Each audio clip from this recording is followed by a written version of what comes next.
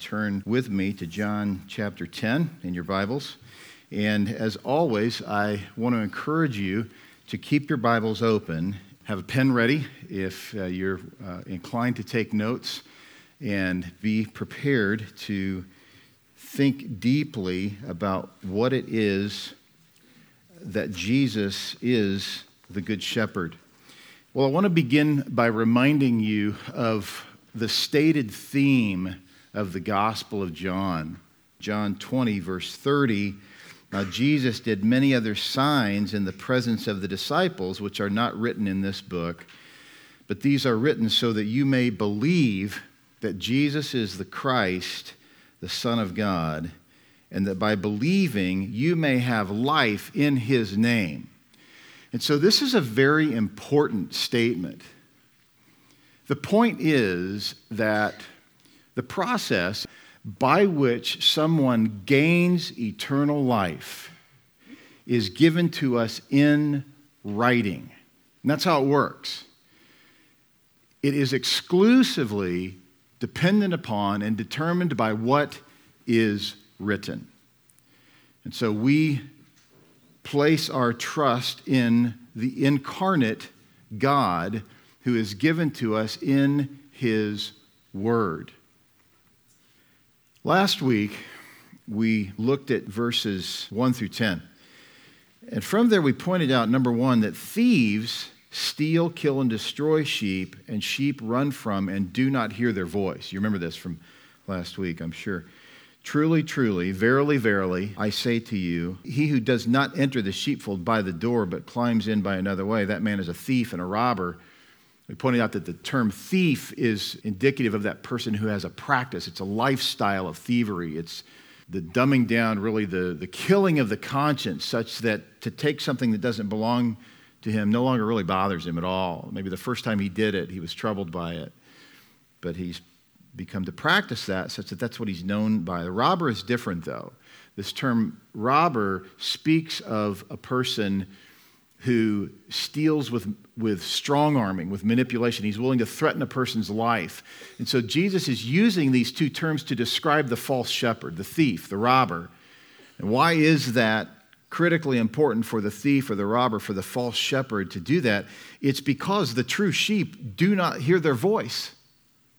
So when they climb over the wall into the sheepfold, not entering through the door, but sneaking their way in, risking their own lives, purporting to risk the lives of the sheep, they're doing so in private, and they know that when they get there, the sheep are not going to hear them and follow them. So they're going to have to grab the sheep. They're going to have to seize, capture the sheep, and ultimately scatter them to the degree that they can so that they don't find their way back into the fold.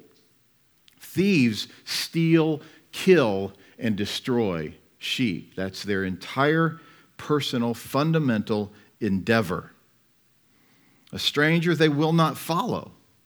True sheep, those who are truly the sheep of the great and good shepherd, do not follow the voice of strangers. Now see, this ought to really open up a massive amount of theological understanding as to why it is that people follow false shepherds. Why is it that someone would follow a guy who's wildly popular but clearly heretical? A Joel Osteen or a Benny Hinn, who has repeatedly, time and time again, decade after decade, shown himself to be a false teacher. Why do people follow people like that? Why do they find themselves passionately committed to someone who has displayed himself to be dishonest?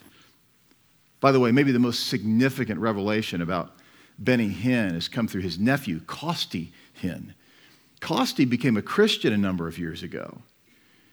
You got to Google his name and just listen to him explain how he came to discover the great disaster that his uncle really is. And he's a gracious man. He's come to know Christ, pastoring a church now, a legitimate church. In doing so, he's shown himself to be a true shepherd, really coming out of the fire, being snatched out of the flames of a lifestyle of massive financial, earthly prosperity. And he gave it all up. He gave it all up. for the sake of Christ, because Christ saved him. It's a wonderful example of what it looks like to come out of that mess. Verse 6, you remember, goes on to say, the figure of speech Jesus used with them, but they did not understand what he was saying to them. We took you to the book of Mark and showed you where parables are used specifically for two purposes. One, to illuminate truth for those who hear and recognize and love truth, but also to confuse those who do not hear and recognize and love truth. It's that which further displays the distinction between the true sheep and false sheep.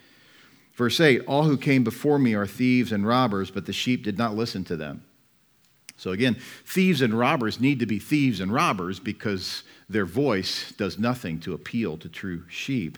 And then in verse 10, the thief comes only to steal and kill and destroy. Point 2 last week was the true shepherd leads, cares for, and gives abundant life to his sheep, and his sheep know and follow his voice.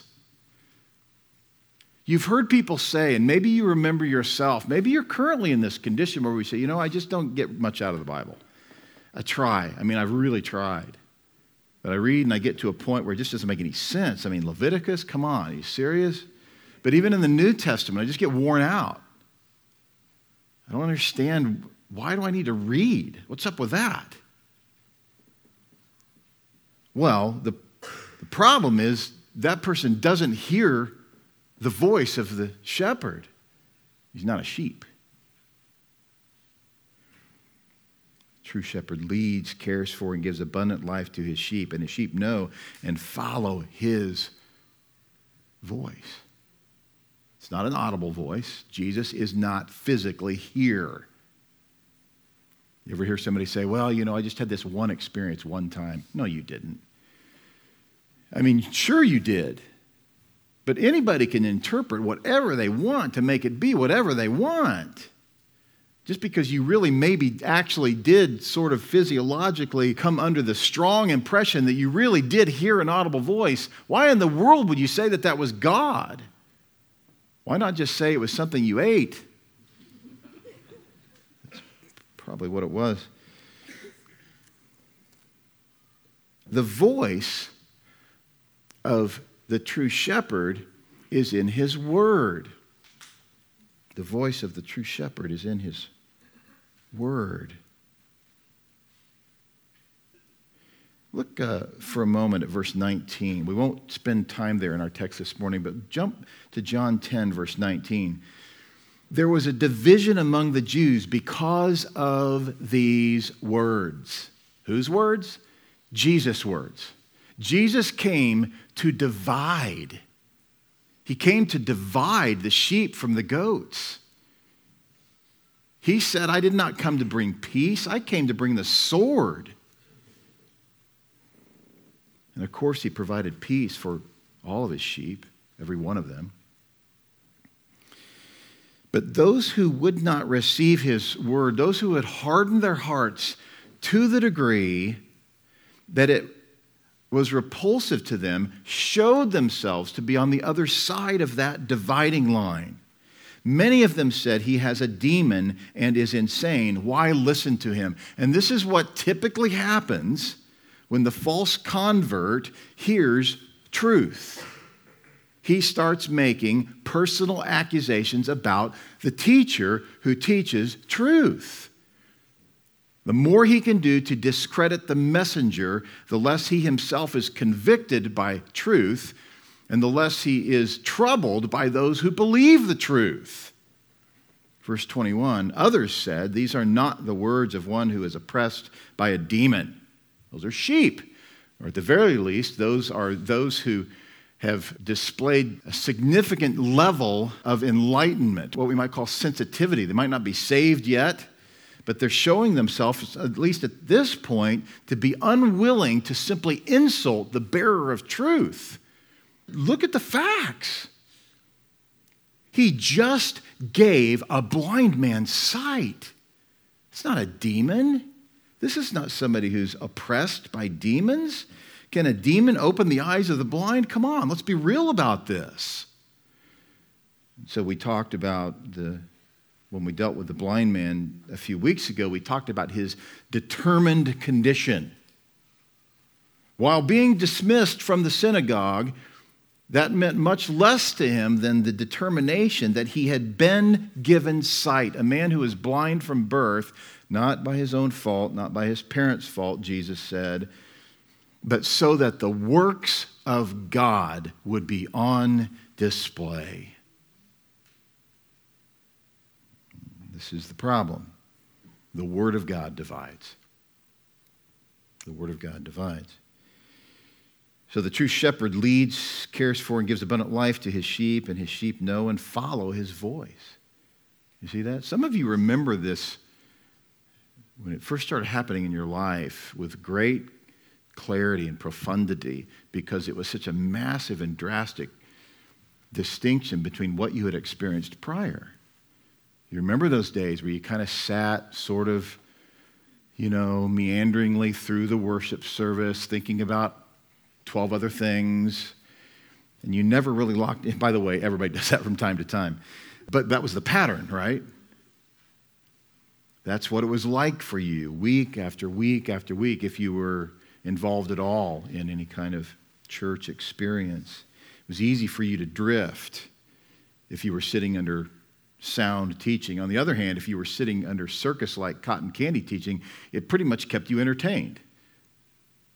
But nothing spiritually valuable actually ever happened. You might have had fleeting joy from week to week, but you did not experience the fullness of joy that comes with a recognition of your depraved state, leading you to understand your great need for the great and good shepherd. And so, when God opened your eyes, you began to drink deeply as a baby drinks, really devours voraciously the pure milk that his mother provides for him. And you found the Word of God powerfully impactful, changing you, giving you encouragement, giving you strength. The river of life began to flow out of your own heart into the hearts of others. You were following his voice. You recognized it. You had become the 1 Corinthians 2:15 man, not 14, who doesn't accept the things of the Spirit of God, for they're foolishness to him. But you came to the place where you could appraise all things in the context of the Word of God. Not that you could easily understand them always, but that God has enabled you by giving you eyes to see and ears to hear and a mind that can comprehend the truth, the ability then to grapple with it, to wrestle with it, to sit under sound teaching, to trust the Spirit of God to give you wisdom to know whether or not what you're being told is so. And you found that to be a very happy and encouraging experience. The text that we looked at there, beginning with verse 2, says, "But he who enters by the door is the shepherd of the sheep. To him the gatekeeper opens. The sheep hear his voice, and he calls his own sheep by name and leads them out.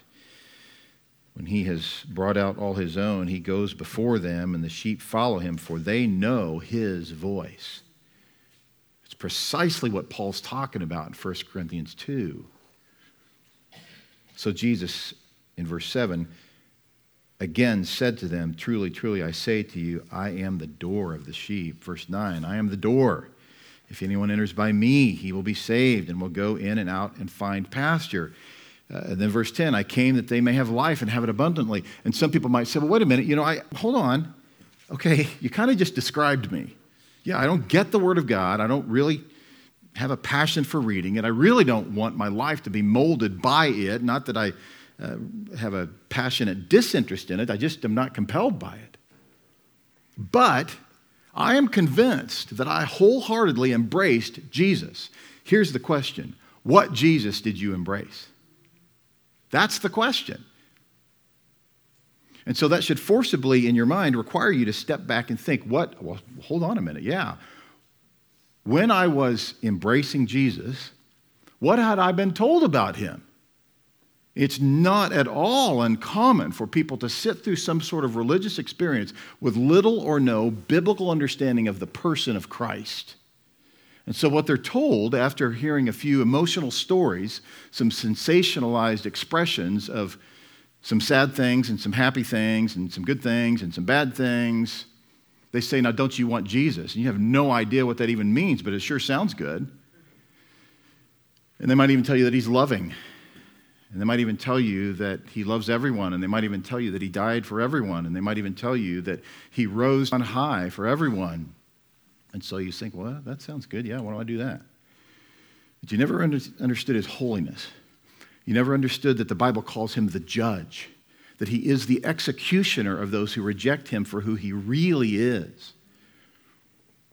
And maybe you even made some effort to read the Bible yourself, and you begin to see things, and you start thinking, why in the world do I never hear these things from the pulpit? And typically the answer to that question is because they're offensive, and whoever is in the pulpit doesn't want to run people off. And no pastor, no shepherd should want to run people off.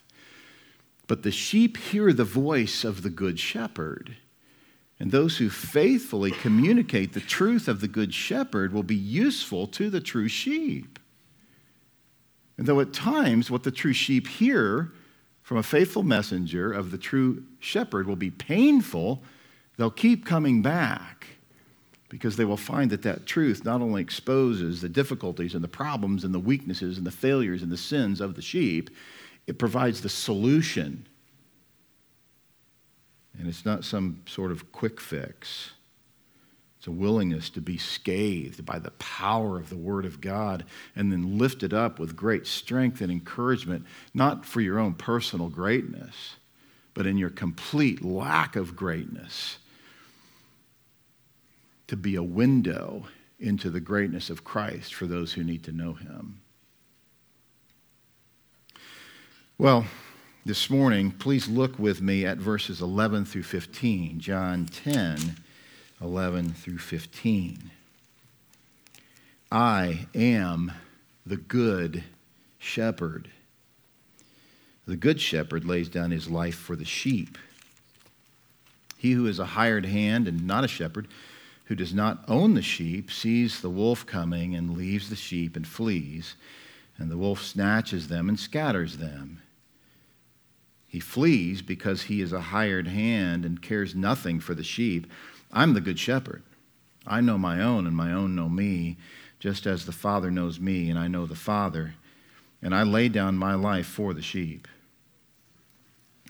This morning we'll observe the good shepherd's sacrificial love for his sheep and the false shepherd's sinful love for himself, so that we will know and love the good shepherd more faithfully. Is that not what you want? I want to be a whole lot less like me and a whole lot more like him. I want to be faithful to love him, to know him more deeply, to be more moved by the truth of his kindness, his compassion, his holiness, his righteousness. As John the Baptist speaks of in John 3, verse 30, that he would increase. That's what I want. That's what you want. That he would increase, but that we would decrease. That there would be a much lesser interest in ourselves. That we would grow in our awareness of the reality of our condition. Refusing to give ourselves the benefit of the doubt. Growing in hunger for holiness. Not some contrived holiness that we somehow achieve, but that which the Lord, this is how this works. You need to understand this, that the Lord produces in us, not by our own doing, but the holiness that the Lord produces in us as we show ourselves to be obedient to his word. To humble ourselves, even the seeming small things, what Jerry Bridges would call the respectable sins. Things that we think are not a big deal. They are a big deal when they display a defiance against what Jesus has called us to. And typically it's attitudes that are easiest to cover, to wash over. Bitterness, lovelessness, jealousy, anger, hatred, covetousness, malice. These desires for harm to come to other people, feeling poorly treated, thinking we deserve better, we deserve more, we've worked harder, and so we should have more than what we have. Typically, it's attitudes that go uncovered and unaddressed because to some degree, right, they're hidden in the heart. Out of the mouth speaks the heart, so eventually those attitudes are going to be on display. But they're easier to hide, especially for the person who's willing to keep his mouth shut even though he's boiling inside. So as I said, we want to observe the good shepherd's sacrificial love for his sheep and the false shepherd's sinful love for himself so that we will know and love the good shepherd more faithfully. That's really what our lives are about, being exposed to him and loving him more faithfully. Last month, the Wausau Daily Herald in Wisconsin reported that a 19-year-old man had been charged with intentionally starving cows on his family's Marathon County farm. Prosecutors charged Joshua Litza with 2 counts of intentionally failing to provide food to animals, 4 counts of failing to timely dispose of an animal carcass, and 1 count of bail jumping. According to a criminal complaint, a Marathon County Sheriff's deputy responded to a farm on Bass Lake Road in the town of Norrie for a report of cattle in the road. While the officer was helping round up the cattle, he saw other cows that were thin with bones protruding from their sides and at least 4 carcasses of dead cows that appeared to have been there for some time, according to the complaint. At the time, the owner of the farm, John Litza, 57, was out of town working, and his girlfriend told the deputy his son, Joshua Litza, was supposed to be feeding and taking care of the nearly 30 cows, but he had not. The deputy also said the farm was an unsafe environment for animals, as there were many broken down pieces of equipment laying around and plastic bags and garbage strewn about the property, according to the complaint. It's unclear if the landowner, John Litza, will also be charged. Joshua Litza will be in court for a preliminary hearing. In September, he was charged with 3 counts of possession of child pornography and 3 counts of exposing a child to harmful materials. He faces a maximum of 7.5 years in prison if convicted of the animal abuses charged against him. When the deputy spoke with Joshua Litza, he said he feeds the cows bread, corn, and hay, but the deputy reported he did not see any recent signs of feeding or watering, according to the complaint. This is a modern-day expression of what it is to be a false shepherd, a hireling who doesn't own the sheep, in this case cattle, and doesn't care for them, has no real interest in them. He was hired, obviously, to take care of them. He was responsible for doing so, and he abandoned his responsibility.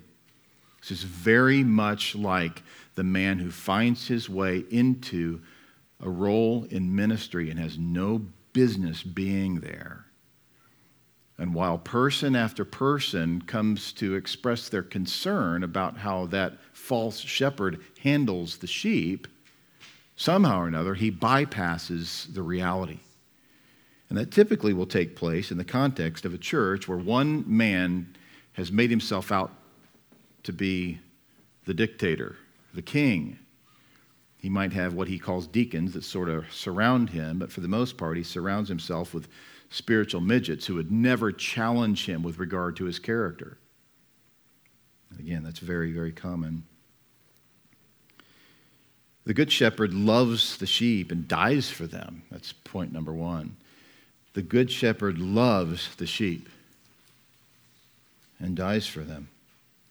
I am the good shepherd. This is the 4th of our Lord's I am statements in the book of John. The first was, you remember, John 6:35. I'm the bread of life. Whoever comes to me shall not hunger, and whoever believes in me shall never thirst.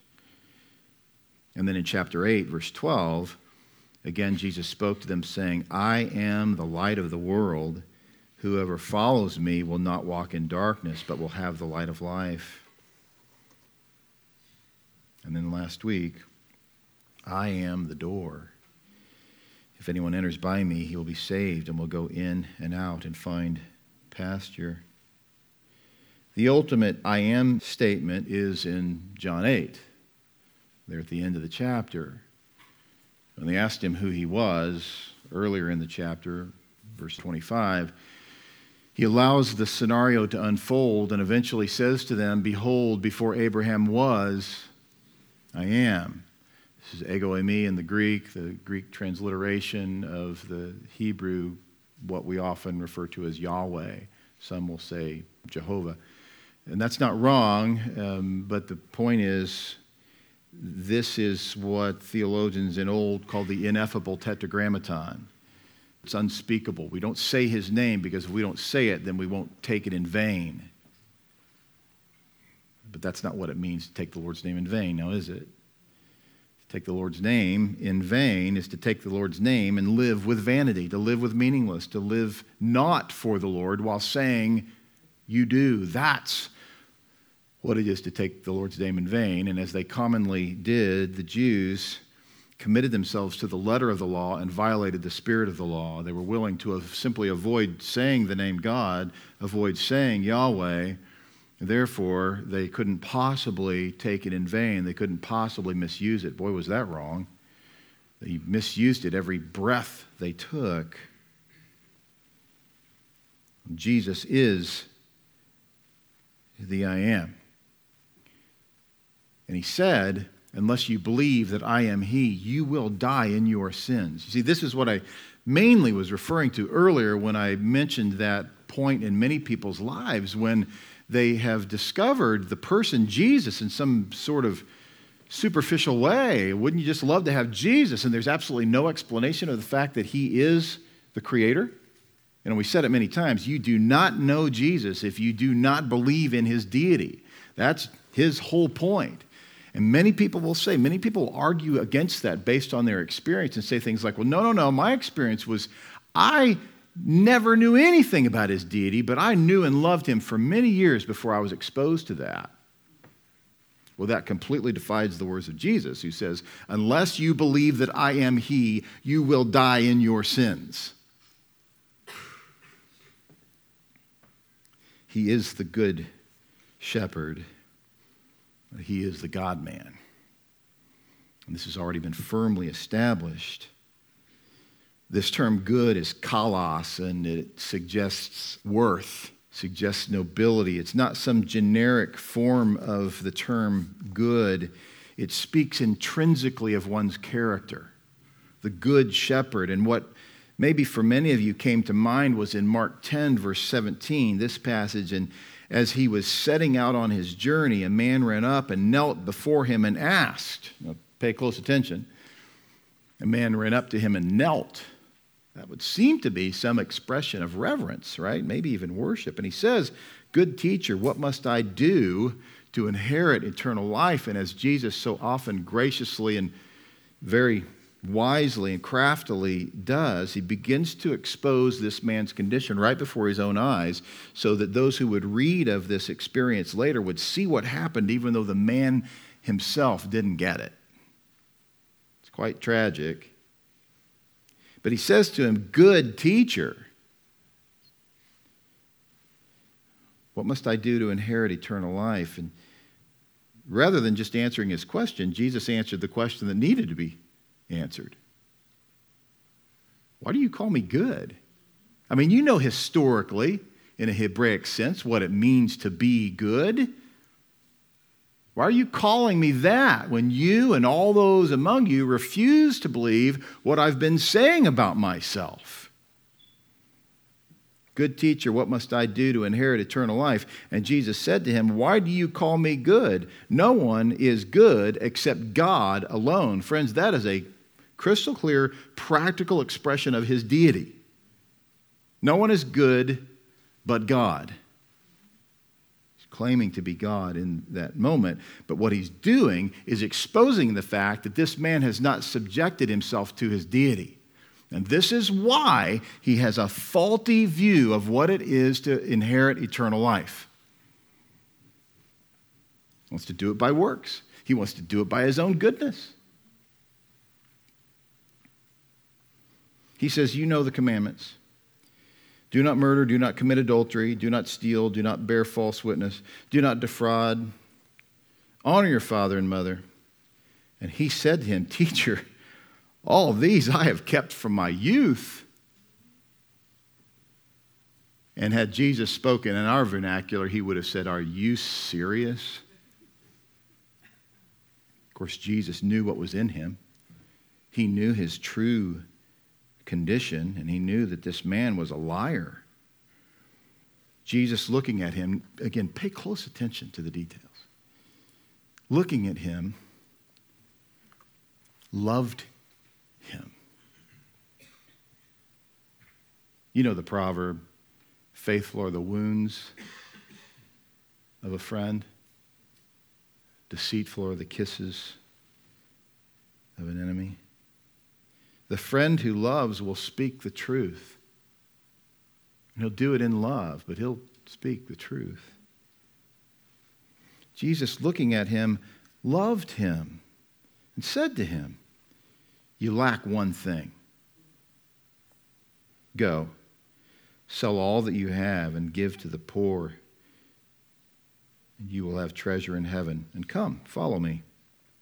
Disheartened by the saying, he went away sorrowful, for he had great possessions. It's an important story. It's an important truth. It's an important narrative because it displays the misunderstanding of what it is that Jesus is good. This man did not want Jesus for his goodness. This man did not want Jesus. This man wanted whatever Jesus had to offer in the same way that Simon in Acts 8 wanted what the apostles had to offer so that he would gain money from it. And as you know, Peter said to Simon, May your silver burn in hell with you. Not a good way to win friends and influence people.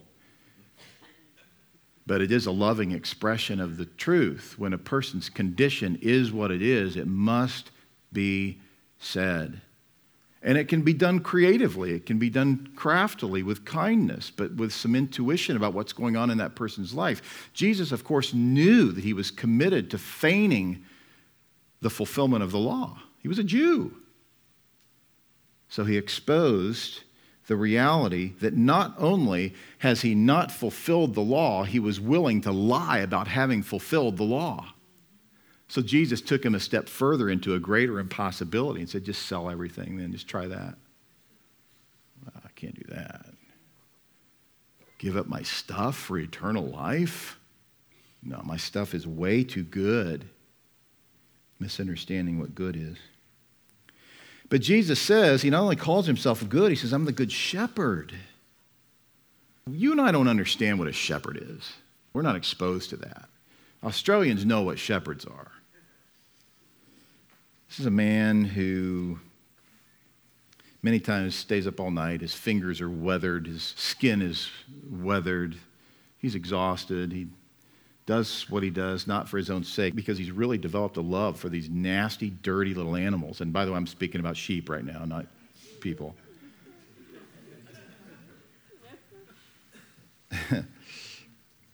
But this is the kindness of the Good Shepherd.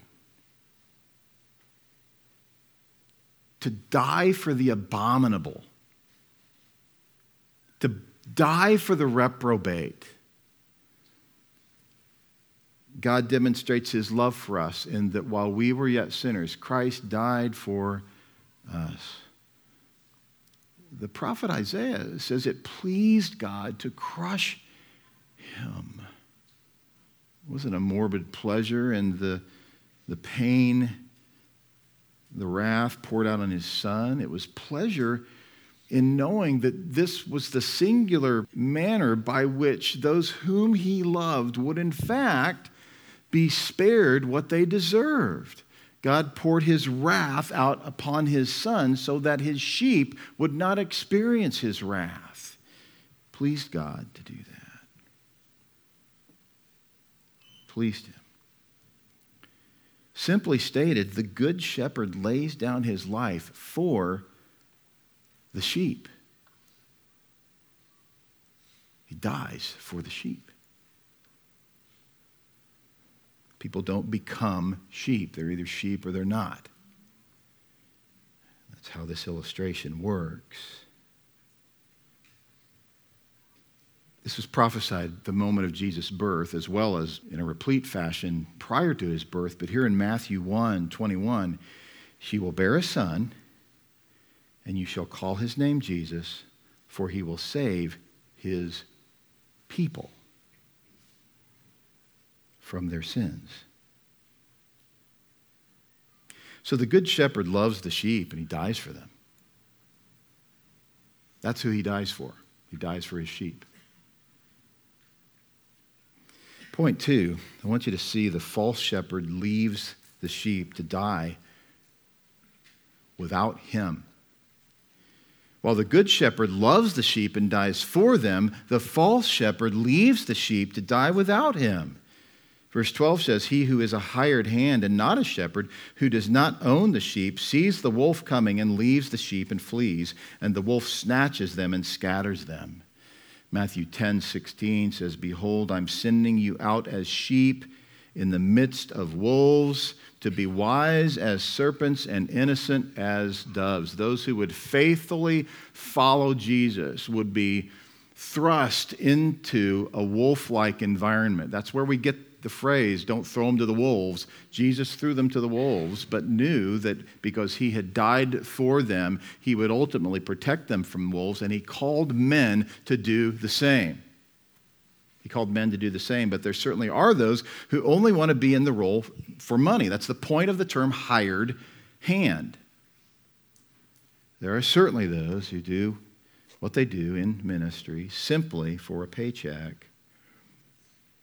Acts 20, verse 24 says this, but I do not account, this is Paul, I do not account my life of any value, nor as precious to myself, if only I may finish my course and the ministry that I received from the Lord Jesus, to testify to the gospel of the grace of God. This is what Paul was about. Therefore, this is what we are about. We are about the grace of God by which God saves.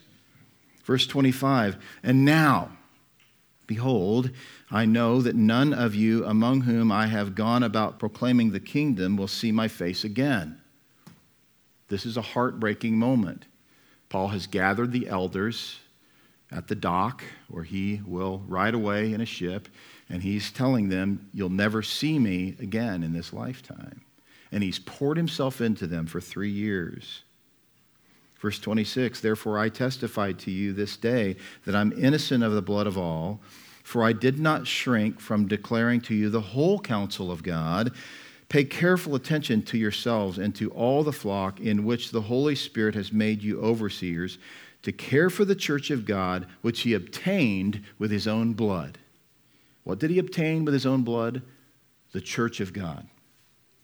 Jesus died for his sheep. Verse 29, I know that after my departure, fierce wolves will come in among you, not sparing the flock, and from among your own selves will arise men speaking twisted things to draw away the disciples after them. Therefore, be alert, remembering that for 3 years I did not cease night or day to admonish everyone with tears. And now I commend you to God and to the word of his grace, which is able to build you up and to give you the inheritance among all those who are sanctified. I coveted no one's silver or gold or apparel. You yourselves know that these hands ministered to my necessities and to those who were with me. In all things I have shown you that by working hard in this way, we must help the weak and remember the words of the Lord Jesus, how he himself said, it is more blessed to give than to receive. And a false shepherd only wants to receive. And he will show himself to be a giver so as to manipulate people into thinking that he actually is. And by so doing, he will gain favor from the non-discerning, from the non-sheep. False sheep will follow a false shepherd so long as he does for them what they want him to do. Forget the basics of Scripture and what it requires from a shepherd, because false sheep do not care. They only want to have their ears tickled, and they want to feel better about themselves. In verse 13, Jesus says he flees because he is a hired hand and cares nothing for the sheep. And I don't want to over broadly paint a picture of what often happens in the pastor, but this is largely why a man will stay in a church for an average of 3 years. Now, listen, I'm well aware, believe me, I am well aware of the fact that there are difficult implications in so many faithful pastors' lives. But for too many men, it's easy to jump ship. It's easy to move on. I spoke to a dear friend just 2 days ago who's been pastoring a church for 15 years. I know this guy and I know him well. I've known him for 25 years. He's a man of tremendous integrity. And he said, Todd, you're not going to believe what happened. He started a little church, about 20 people, similar to us. A few years later, there's 250 people, very similar to us. He said, a man in my leadership turned everybody against me. Not long ago, 200 people left. I have 20 people in my church. Now listen, I don't know the situation. I haven't talked to him for 2 years. I didn't know this had happened. But I know him well. He's a man of tremendous integrity. But I said this to him, embrace it. Be humbled. Be refined. Don't think that there's no truth in what you're being told about you. But this is what I really encourage you to focus on. You have 20 eternally important sheep. And don't let your faithfulness depend upon their faithfulness, but they are faithful. They've been loyal to Christ. They've remained. You better not leave. You stay there. And you do what it takes to be useful to God and trust the Lord to show you what you need to learn about yourself. And whatever it takes, be faithful to Him. The hired hand doesn't do that. He doesn't do that. He leaves the minute his paycheck is threatened. William Barclay told a story of a man who had earned a good living as a pastor. Many people followed him, but a little bit at a time, they became increasingly aware of his arrogance, his pride, his refusal to receive correction. And finally, those responsible said, look, the debate was, do we pay him or do we not pay him? And finally, somebody said it with clarity, pay the hireling and let him leave. And so many times churches refuse to do that because they're afraid of what will happen. They're afraid of who will leave with him. Zechariah 11:17 says, woe to my worthless shepherd who deserts the flock. May the sword strike his arm and his right eye. Let his arm be wholly withered, his right eye utterly blinded. No shepherd can function without his arm and his eye. May what's necessary happen to him to prevent him from ever misleading sheep again. Years ago, as Mark Driscoll was becoming increasingly exposed as the cussing pastor, to start with, not to mention his anger and his hatred for people, he made this comment, and he, I believe, felt that it was a sage expression in his own mind. He says, here's what I've learned. You cast vision for your mission, and if people don't sign up, you move on. You move on. There are people that are going to die in the wilderness, and there are people that are going to take the hill. That's just how it is. Too many guys waste too much time trying to move stiff-necked, stubborn, obstinate people. I am all about blessed subtraction. There's a pile of dead bodies behind the Mars Hill bus, and then he laughs. And by God's grace, it'll be a mountain by the time we're done. You either get on the bus or you get run over by the bus. Those are the options, but the bus ain't gonna stop. Close quote. Beloved, that is not a shepherd. It's a hireling. Mars Hill went on to fire Mark Driscoll because of multiple expressions of dishonesty, a lack of integrity, plagiarism, anger, on and on. Listen to this from Peter 5, verse 1. So I exhort the elders among you as a fellow elder and a witness of the sufferings of Christ, as well as a partaker in the glory that is going to be revealed. Shepherd the flock of God that is among you. You know those pastors that are all about filling the church? You know, getting more people in? There's absolutely nothing in Scripture, absolutely nothing that calls you or me or anyone to build the church numerically. That is exclusively God's job. I know I've told you this before, but I just want to reassure you. In the nearly 8 years we've been at church, and even prior to that, not once has some sort of entertaining, intuitive, industrious idea crossed my mind for how we can increase in size. I believe the Lord will do that as we are faithful to Him. Peter goes on to say, exercising oversight, not under compulsion, but willingly, as God would have you, not for shameful gain, but eagerly, not domineering over those in your charge, but being examples to the flock. And when the chief shepherd appears, you will receive the unfading crown of glory. Likewise, you who are younger, be subject to the elders. Clothe yourselves, all of you, with humility toward one another, for God opposes the proud, but gives grace to the humble.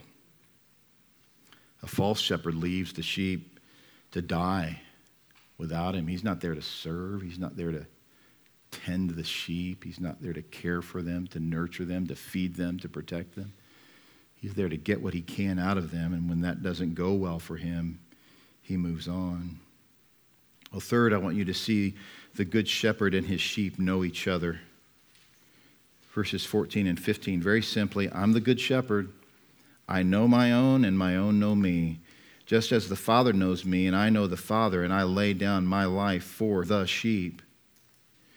Greater love hath no one than this, that he laid down his life for his friend, for his brother. Verse 17, that we'll look at next week, says, for this reason the Father loves me, because I lay down my life, that I may take it up again.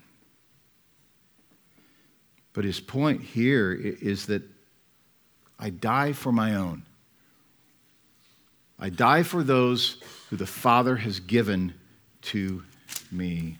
Go back with me for a moment to John 6. Verse 37, all that the Father gives me will come to me, and whoever comes to me I will never cast out.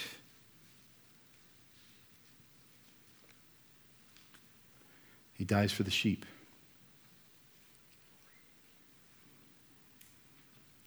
I'm the good shepherd. I know my own.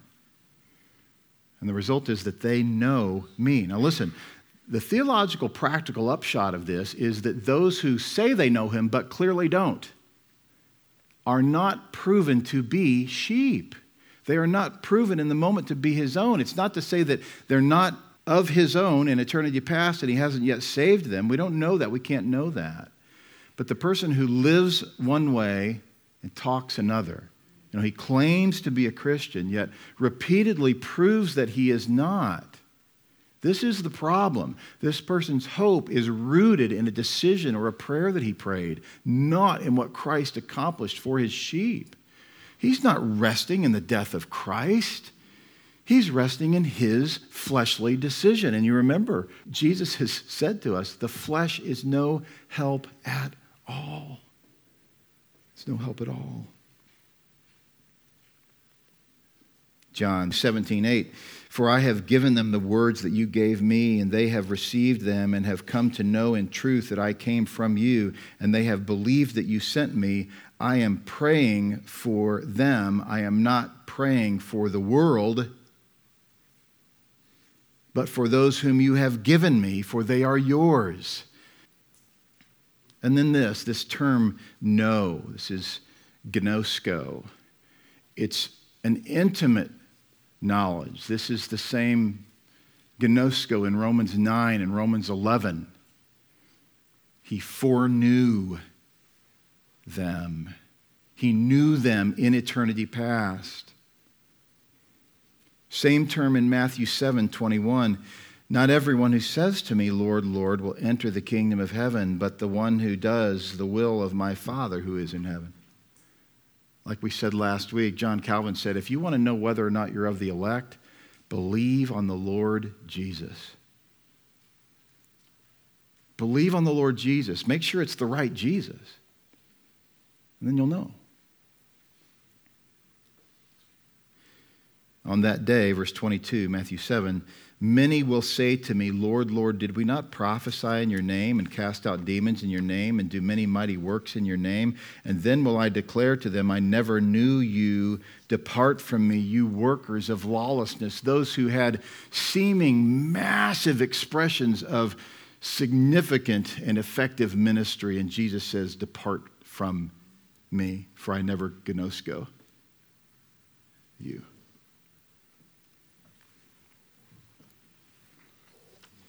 This is where our hope is. The Lord is my shepherd. The Lord is my shepherd, I shall not want. He makes me lie down in green pastures. He leads me beside still waters. He restores my soul. He leads me in paths of righteousness for his name's sake. Even though I walk through the valley of the shadow of death, I will fear no evil, for you are with me. Your rod and your staff, they comfort me. You prepare a table before me in the presence of my enemies. You anoint my head with oil. My cup overflows. Surely goodness and mercy shall follow me all the days of my life, and I shall dwell in the house of the Lord forever. You have all the tenets of basic gospel theology in this passage. The Good Shepherd supplies all that you need. He has supplied repentance. He has supplied belief. He has supplied faithfulness. Your role and my role is to acknowledge that and to trust him and obey him and worship him. Ask yourself, as you read through Psalm 23, is this true of me? Is he leading me in paths of righteousness for his name's sake? Is it true of me when I walk through the valley of the shadow of death that I fear no evil because his rod and his staff, his hand of discipline, that's what that means, his rod and his staff, they comfort me? Hebrews 12. Discipline of the Lord results in the peaceful fruit of righteousness for those who receive it. Is that you? See, that's how you know whether or not you're one of his sheep. Well, next week on Resurrection Sunday, we'll look at the Good Shepherd who lives.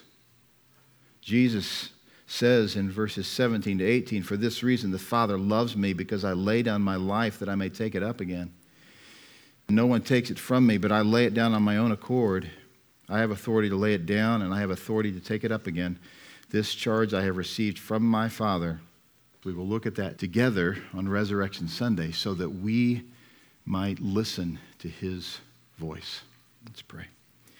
Father, we come to you with gratitude for the love and kindness you have shown us in your Son, our King and our Savior, who is, in fact, the Good Shepherd. Help us, Lord, as we are scathed and humbled by the truth of your word, to receive it wholeheartedly and to find ourselves willing to look closely to determine whether or not what we've been told is so.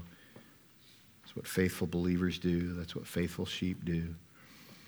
We trust that you'd help us to follow his voice, for he is the Good Shepherd.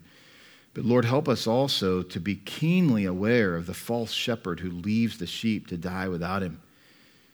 That we and our Good Shepherd, knowing each other, that we would know him and love him more faithfully. It's in his name we pray. Amen.